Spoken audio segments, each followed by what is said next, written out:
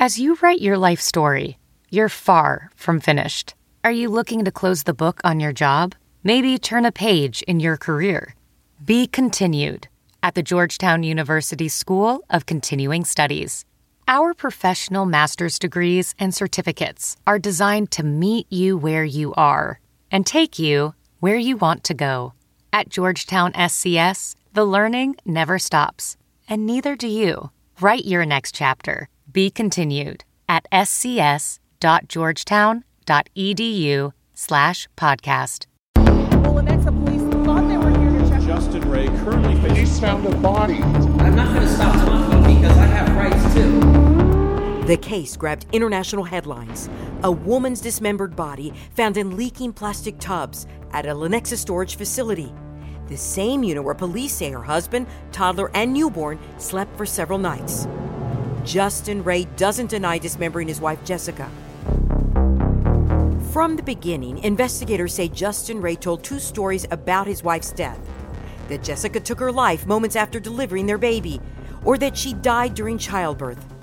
Prosecutors say no matter what happened inside the hotel room, Jessica didn't make it out alive, and she didn't make it out in one piece.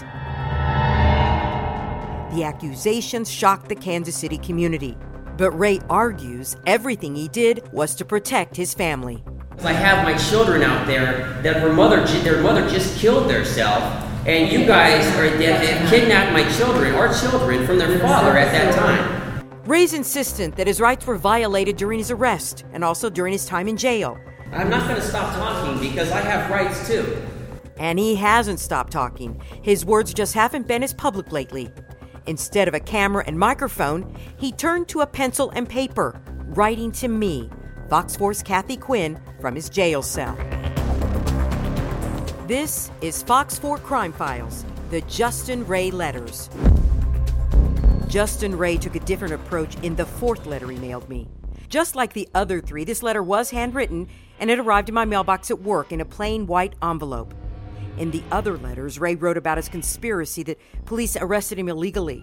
Prosecutors charged Ray with abandonment of a corpse, as well as child endangerment. He also disputes these charges and calls them illegal. In past letters, Ray wrote to me and tried to explain that he didn't abandon his wife's body. He told me, and anyone else who would listen, one of two stories about her death. Either she died in childbirth, or she killed herself right after she delivered their youngest daughter. Ray claims that he loved his wife so much that he dismembered her body not to leave her behind, but to take her with him. He said he promised to bury her in Arizona after her death and needed to make her body easy to move. Ray says he never abandoned her body, that investigators actually took her body from him when they arrested him at that storage facility in Lenexa. Ray also says he didn't endanger his children, that he loves them too much to ever put them in danger. His children are the subject of the fourth letter he mailed me. Well, his children and his family. There are two things that jump out of this letter at first glance. First, Ray wrote a title at the top of the page. It reads, "My Only Family," in mostly capital letters, and it's underlined. Second, Ray wrote two words, "The Truth," vertically along the left side of the page. The two words must be important to him. They are underlined in a thick black line. The rest of the letter is a handwritten family tree of sorts. He lists himself, Justin Ray, along with his wife Jessica Ray, and their birth dates. He also includes R.I.P. for rest in peace, and a death date after Jessica's name. Then come the names of 6 children, 1 boy and 5 girls. The oldest born in January of 2009. The youngest born the same day her mother died, October 20th, 2017. Each child's name starts with the letter J, just like parents Justin and Jessica. Following the list of names is a short family history, including Justin and Jessica Ray gotten together on September 23rd, 2003, and gotten married on January 11th, 2005. We have been together 24/7 together in full for 13 and a half years and been together as a couple for 14 years. Only 3.5 months apart to my having to go to work, semi-midlife crisis. Ray seems to have a sense of family and responsibility.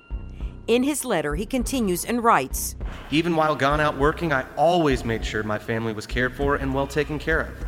I got a job at Ponak's Mexican restaurant bar and moved from Cali to Flagstaff to Overland Park, Kansas to Kansas City, Missouri. And my only reason for staying good is my love for my one and only true friend, my wife and our 6 children, and for the truth. At one point in the letter, he writes about the day his wife died, the day prosecutors say he made the decision to dismember her body with 2 of his children nearby. Ray writes, I'll never forget myself, my family, nor will I forget what happened the day of the 20th of October to the 24th of October and following. During our jailhouse conversation, I specifically asked him what happened during those days, and his response was, I love my wife and I love all of our children, and I love myself. I never give up. My only reason to be good and to not give in nor up is the truth.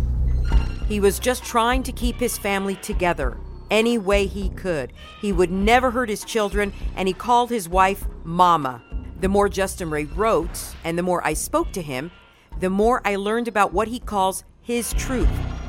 Some of what I learned seemed more bizarre than the things he'd already tried to explain. In our 5th episode of Fox 4 Crime Files, The Justin Ray Letters, what Justin Ray explained he did after his wife died and he dismembered her body that took even me by surprise.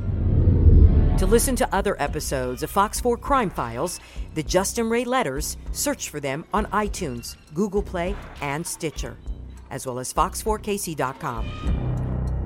I'm Kathy Quinn.